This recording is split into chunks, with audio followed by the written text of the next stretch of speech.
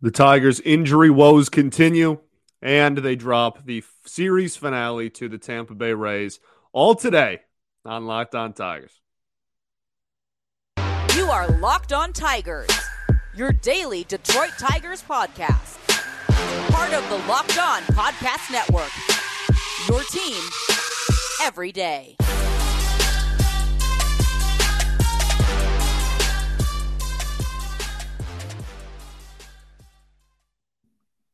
What is up, everybody? Welcome back to another edition of the Locked On Tigers podcast. I'm, of course, your host, Scott Bentley. Today is Thursday, May 19th, 2022. Thanks for making Locked On Tigers your first listen every day. We are free and available wherever you get your podcast. Okay, Detroit Tigers drop the series finale to the Tampa Bay Rays 6-1. Really an ugly game, as was the second game. Now, in yesterday's show, I said, right? I said game two, this ugly game two does not really matter, and I'm not gonna freak out about it if you come back and win a series on game three, right? You had McClanahan going yesterday, which I'm realizing when I had a couple of comments about it and went back and re-listened for myself. I said Shane McClanahan's name like 7 different ways. I called him like McCallahan at some point. I was all over the board. Shane McClanahan.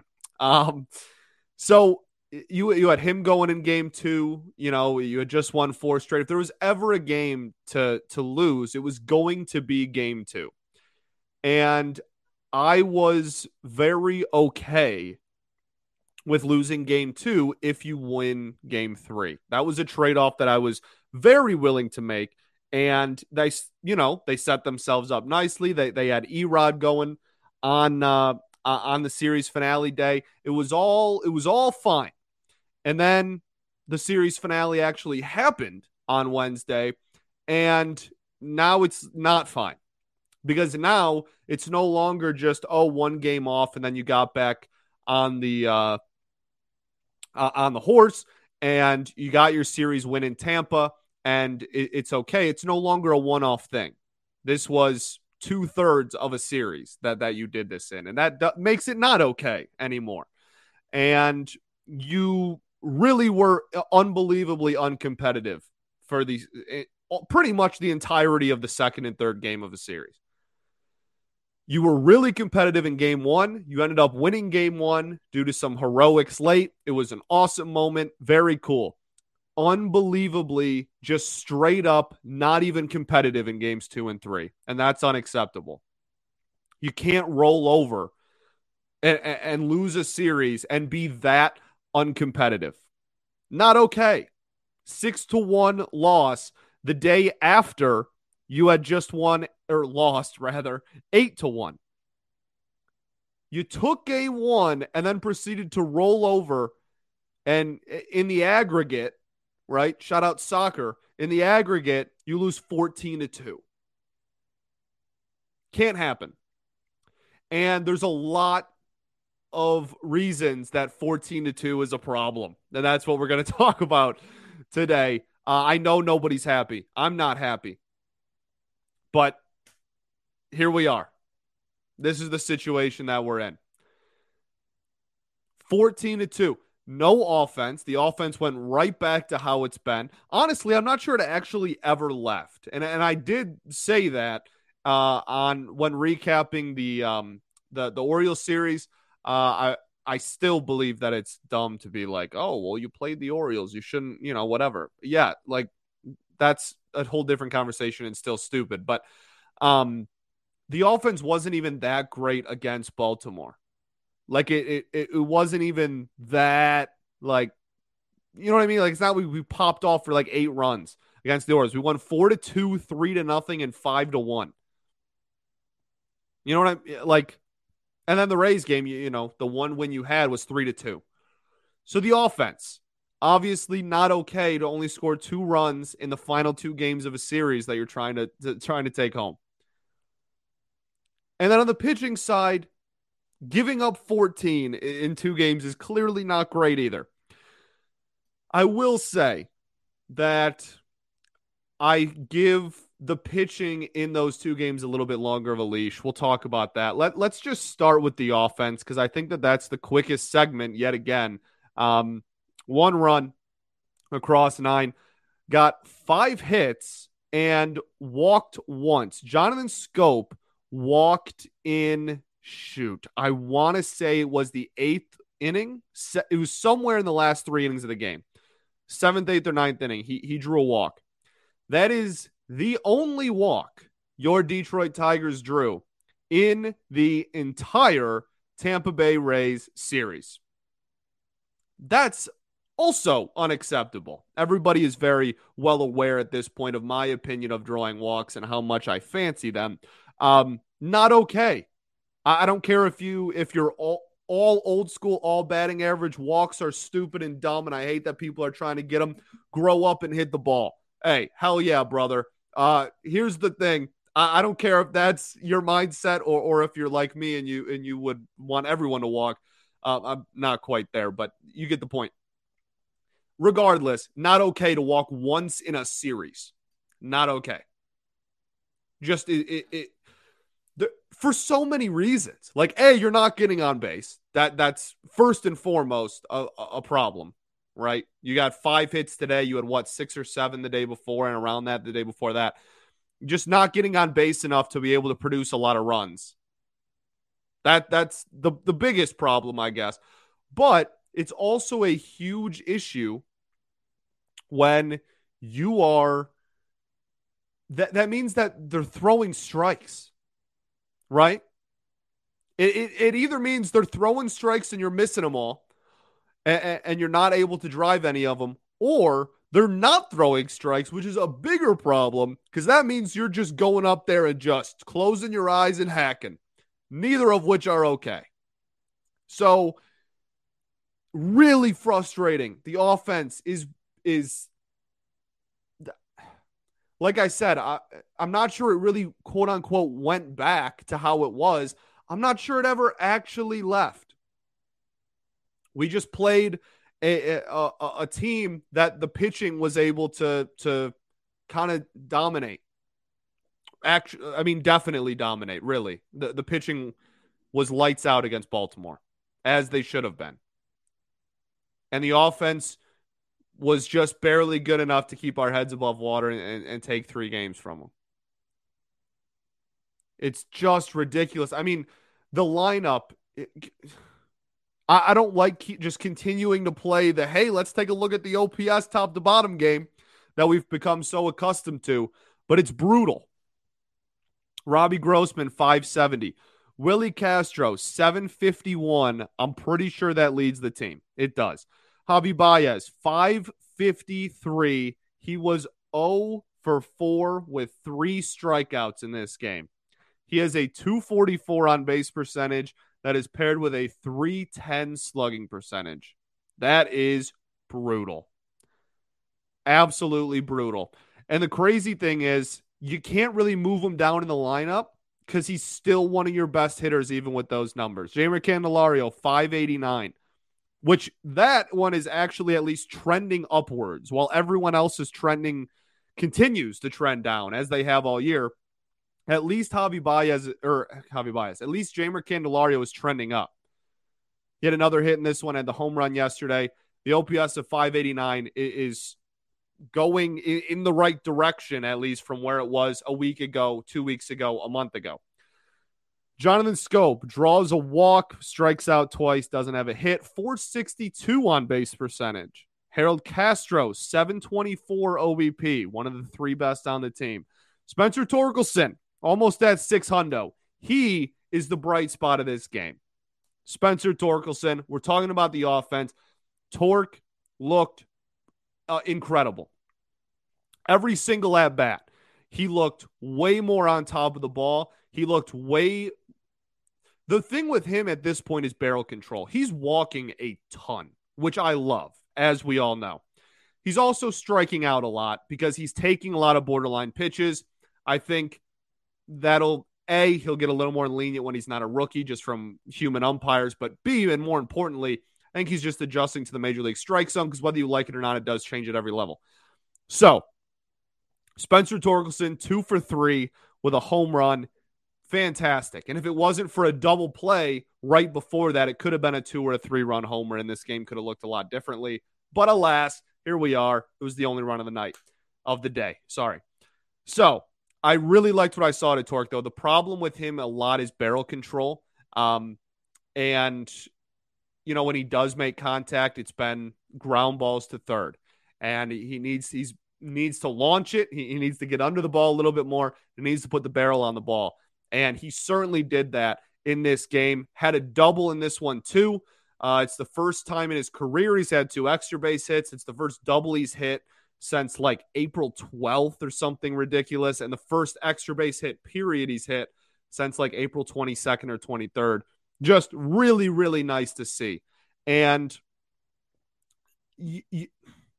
I understand you have to keep him batting down there, and I understand moving him up doesn't look good optically. Like, people are going to freak out and go, oh, he's batting, he's still only batting 173 or whatever. Look, a 600 OPS is one of the best on this team right now. Believe it or not. That's how horrible the offense is. His 600 OPS is one of the higher marks on the team. And on top of that, he works counts. Spencer Torkelson does not get very many short counts, and that is why I have not really wanted to see him sent down. AAA does not fix what is happening with him at the plate. Just move, like people, I've talked about this a lot over the last week. Everybody's just so quick to move everybody at the sign of struggle. That's not how baseball works. And I don't think sending him to AAA fixes the fact that what he is working on is getting his timing right at the major league level. Sending him to AAA does not help that.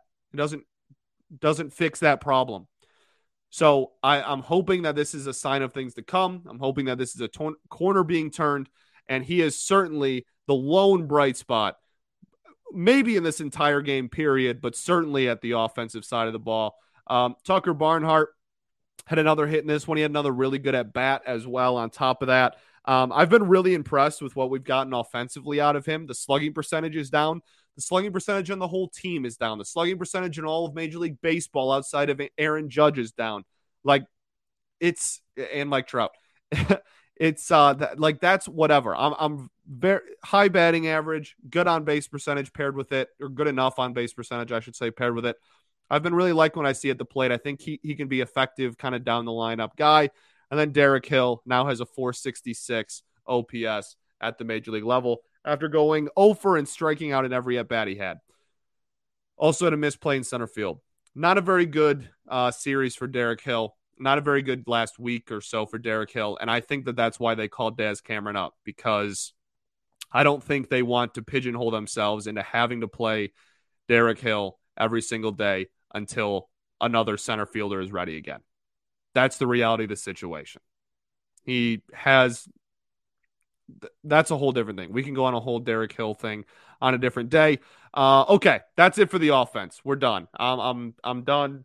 Let's go talk about how ridiculous this team's luck has been and go talk about how the pitching struggled. But first, I get to talk to you about something good, and that is Built Bar. The birthday cake puffs are phenomenal. I've been telling you guys about them for the last couple of days. I think I literally have one birthday cake puff left in the box they gave me. They gave all the hosts a box. I'm pretty sure I have one left, one singular one left. I have smashed through them. I am inhaling them at 2004 Barry Bonds levels. It's really, really a sight to behold. It's a scene. And I don't have to feel bad about how much I'm eating them and how much I love them, because they're actually good for me. 150 calories, 16 grams of protein. They're only 9 grams of sugar. They're phenomenal, covered in 100% real chocolate. They are just amazing all around. They're a protein bar that tastes like a candy bar. Can't get much better than that. Go to Built.com, get those birthday cake puffs. It's a limited time flavor. You can go to Built.com and use promo code LOCK15 and get 15% off of your order. That's promo code LOCK15 for 15% off at Built.com.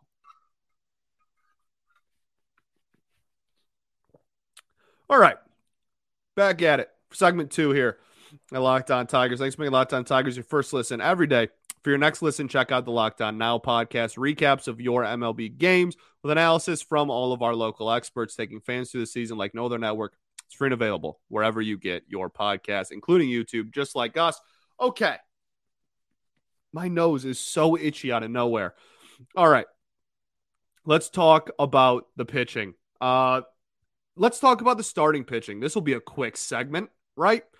Well, the first segment ran a little long. We'll have a nice quick second segment and then have a normal length third one, and we'll get out of here at the same time we always do. Erod got one out, pitched 23 pitches, and that was the outing. It was also not a good outing. 4 hits, 3 runs, 2 walks, no strike. I mean, it was brutal, and got pulled with one out into the game is when he got pulled. Came out that he was hurt, and I mean the trainer walked out with AJ Hinch to the mound to pull him, so like kind of knew. AJ Hinch did say after the game that Erod's motion to the dugout, whatever, for the trainer to come out, that he was getting pulled regardless, and like he was already walking out of the dugout, and it wasn't really like it looked like Erod's call, visually, but it really wasn't. Now, here's where it gets interesting. Actually, we're going to save all of that for the end. We're going to just break down this game, get it out of the way, and then we're going to talk about all the mayhem that is now happening within this roster. That's pretty much out of everyone's control. And it sucks, and I'm sure it sucks for the team. AJ Hinch was not happy in during his post-game press conference, maybe the most upset I've ever seen him. And I can't blame him because this team is just getting hosed left and right, and it's unbelievably frustrating. So Erod was your starter. There you go. Starting pitching breakdown. Boom. I guess we can just clump Ronnie Garcia into that. I'm going to say it. Ronnie Garcia has impressed the hell out of me. And look, those who have been following me for a minute are very aware that, I mean, there was a point Ronnie Garcia was a running kind of bit within my following last season, or maybe it was 2020 because he was hurt all of 2021. In 2020, for all of you longtime followers of mine, there was a bit between the community where I used to do post game videos like Castellani and stuff in 2020 during the COVID year, and there was a rule where everyone would like at me and everything, that when Ronnie Garcia entered the game, I would just do my post game video right then. I wouldn't even wait till the end of the game. And it wasn't really like a super big slight on him. It wasn't like, oh, Ronnie's in the game where like he's going to give up 9. It wasn't anything like that. It was just that he struggled a lot in 2020, and he was a Rule 5 pick, and he was super young for a Rule 5 pick too on top of that.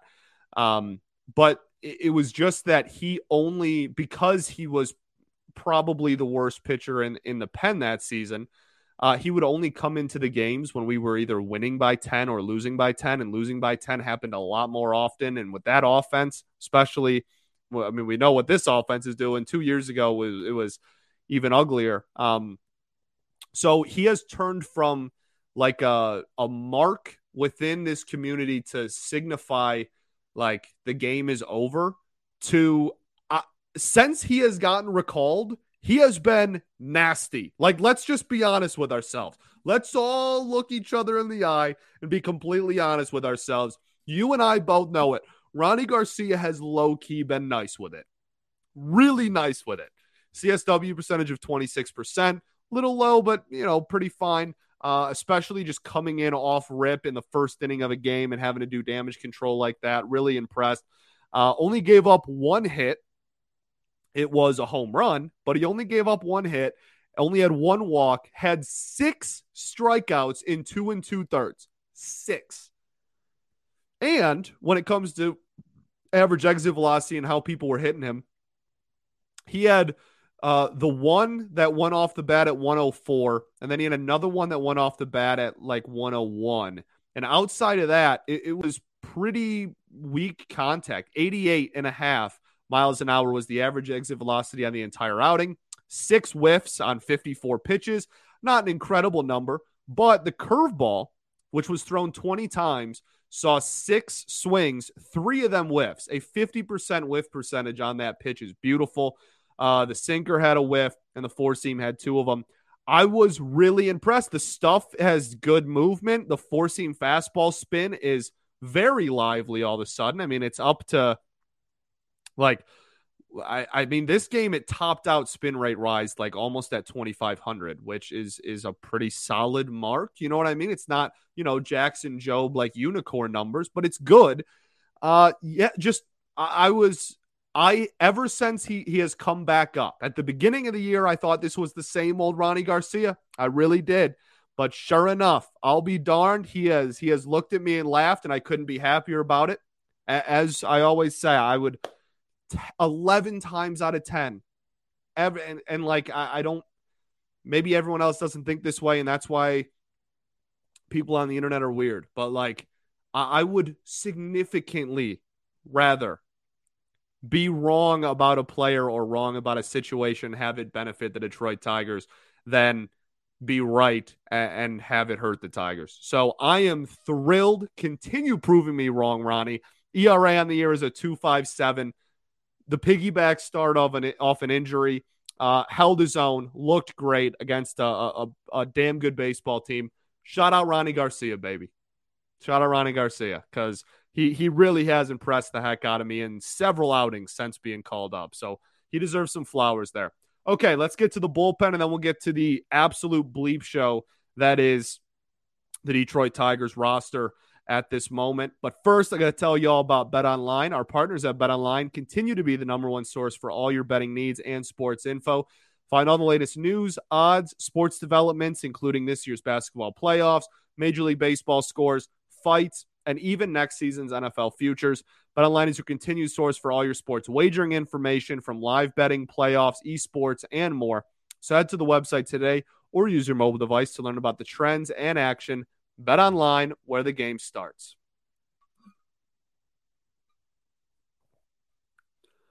All right, everybody. We are back. We are absolutely back for our third and final segment here on Locked On Tigers. Thank you for making us your first listen every day. Okay, let's get to the bullpen really quickly, and then we will get to the roster situation, because it's really, really brutal at the moment. But really quickly, Jacob Barnes pitched in this one, threw 5 pitches. I mean, it was efficient. It was good. His ERA is back below 2. Love it. As we all know, I'm a pretty big Jacob Barnes fan. I think he's been really solid this year. Will Vest pitched in this one. Now, here's the thing with Will Vest. He gave up just the 1 hit and struck out 2. His stuff is so nasty. Now, at the beginning of this outing, his command was not there. It was all over the place. He could not locate the slider, was like the big one. He was having a really difficult time locating his slider for about the first two batters. And then after that, I feel like there was a mound visit. Was there? I think there was a mound visit. Regardless, took a breath, stepped off the mound for a sec, went back on, and then just turned in to prime Greg Maddux and was hitting all of his spots for the remainder of the outing. It was really like weird and caught me off guard. And I was like, how did this dude go from not being able to come within like a foot of the glove whenever the slider was thrown to the first 2 hitters to being able to pinpoint it wherever he wanted? I was blown away. So great recovery. If he's able to dig deep like that and just be more consistent, he'll be a fixture in this bullpen. ERA on the year is now at 2.12. Alex Lang, beautiful inning. 1 inning pitch, 1 K, perfect inning besides that. ERA is now sub 2, and the whip is now sub 1. A sub 1 whip for Alex Lang is unbelievable. We've talked about it all year. His biggest thing he's going to have to overcome is just consistently hitting the glove. It's just his command, especially on his breaking ball. So the fact that he has walked a few enough batters to, at this point in the season, over a month into the season, have a sub 1 whip, beautiful. Love Alex Lang. I'm the leader of the fan club. As we all know, I'm a huge fan. Could not be happier for the kid. Willie Peralta finished this game. He gave up some really hard contact in his one hit. He gave up as well. But besides that, was fine. Not worried about Willie, whatever. A pitch got away from him. Isaac Paredes was just on his revenge tour. Who, like, whatever, man. That's, honestly, let's talk about that for like 5 seconds. What am I going to do? Be mad? Like, I was happy for him. I was genuinely happy for him. You know how cool of a feeling that's got to be? The team that traded you to have 2 home runs off them, that's got to be an awesome feeling. We weren't winning this game anyway. The offense can't hit. You take Isak's 2 homers away, we still lose. Whatever. That's got to be a cool moment for him. I'm pro human beings being happy. Just shout out Isaac Paredes. All I could do was laugh. I smiled and was like, okay, like whatever. I kind of laughed at the first one. I genuinely laughed out loud at the second one. I was like, what are you going to do, man? Like, what are you going to do? Whatever. I'm happy for the kid. I really am. Michael Fulmer gave up 3 hits and a run. That is now like 3 or 4 consecutive outings for Michael Fulmer that he has not looked very sharp in. And that's a cause for concern. We already have so many injury problems. We have seen the injury bug bite Michael Fulmer and really ruin the consistency that he's been able to have over his entire career. I'm not saying he is hurt. That is not what I'm doing. So let's be very clear about that. But it definitely creeps into your back of your brain, right? And you're like, okay, like we've seen this movie before, like 4 separate times. So I'm hoping that he's okay. And if he it's baseball. He could not give up a run for the next week and look fantastic and look as good as he did to start the season. But the last 4 or 5 outings now in a row, he has struggled. And yet again is another example why you don't rush changes with relievers, because their status can change on a dime so quickly. And that's why Gregory Soto is still the closer of this team. Okay, boom. Just knocked out the entire bullpen. Let's get to the roster. Erod's going to the IL. I am about 98% sure that it's going to happen. I'm recording this after the game on Wednesday. So by the time you're listening to this, you could already know. It could be, you could know that he's already on the IL and know the following roster moves and all that. So I am going to talk about the possibilities for the roster and all the things that we have to accommodate for now and all the different possibilities. But it is, unfortunately, a very real possibility by the time you're hearing this that you already know what the reality of the roster is and the moves that they have made. So I apologize for that. But unfortunately, I'm not a time traveler. I am working on it. Okay, so take a breath. No, don't have time for a breath. So Erod, I think, is going to the IL. If he doesn't, then that's just that. He's going to at least miss a start. He's going to go to the IL. Okay. I would be shocked if he didn't. Before the game, apparently he had some pain in his left side, and AJ Hinch said that it was brought up to them, and he said that he was going to try to go through it. Erod went out there and was topping out at like 88 miles an hour. For those who don't know, A-Rod usually sits 92, 93. I think his average fastball velocity on the year is a couple ticks above 92, and he has the ability to even reach 94, 95 if he really rears back there and needs it, but he sits around 92, 93. So the fact that the first pitch of the game was an 88-mile-an-hour four-seam fastball, immediately I said out loud in my living room, what is happening? And then the following proceeded. I know everybody continues to make Jordan Zimmermann comparisons for some reason beyond to me, because he has made like 6 starts and 3 of 4 of them have been quality starts. Grow up. So the injury, also like somewhat celebrating people's injuries, is also lame as hell. Stop. So he gets hurt. Really frustrating. I'm a big fan of Ed. And I hope that it's not a lingering thing. I hope he can come back and be fine. But the fact of the matter is the team has to somehow now rearrange their roster and get this rotation under control. On opening day, you had 6 starting pitchers. You had 5 at the major league level, and Michael Pineda, you were stretching out in the minors because he had a visa issue. So on opening day, you had 6 starting pitchers. You had Tarek Skubal, Casey Mize, Matt Manning, Erod, Michael Pineda, and Tyler Alexander. It is May 18th, and you have one of them that is healthy. That is, fill in the blank, whatever you want it to be. Go ahead, say it out loud. Whatever you want that adjective to be, you are correct if it's negative. Just, what are you going to do? Yes, they had a shortened spring. Not every team in baseball has 5 of their 6 opening day starting pitchers hurt. It's a problem. It's a massive problem. And the really messed up part is, I know the Rays series, this series that just ended, like the last 2 games, as we talked about, giving up 14 runs. So pitching certainly not a strong suit there. But on the year, the pitching hasn't even really been the problem. The offense is the problem.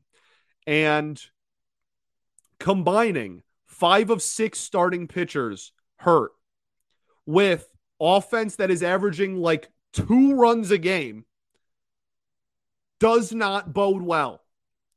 It really doesn't. The outlook of the season is certainly not great with those 2 things trying to mesh. It's not good. We're going to be honest here. I'm not going to sugarcoat it. It's not good. So okay, let's try to talk about what could possibly happen from here on out. Erod goes to the IL. Right now, your rotation as it stands is Tarek Skubal, Bo Brisky, Alex Faedo. That's it. Obviously, you can't run 3. In theory, you can't run 4, no. But in theory, if you think Manning is close, you could run those 3, call up Wentz again, have him make a spot start, and then the next time through the rotation, Manning will be back. And then you could try to have Manning and then Willie Peralta, I guess, go back to a starting role. But he's worked it up so that he's now used to those short appearances, 1 or 2, 3 at most innings, and his velocity is up. You're now going to ask him to completely change how he's been pitching and go back to topping out at like 92 so that he can last longer into a ball game. It's really not ideal. You don't have a lot of options. And then like Matt Manning's second rehab start, of course, gets rained out in Toledo. He's only had 1. Most teams, he needs to get stretched back out. He needs to get the velocity back up. I don't think they really want, at least, to just call him up with only having 1 rehab start last week.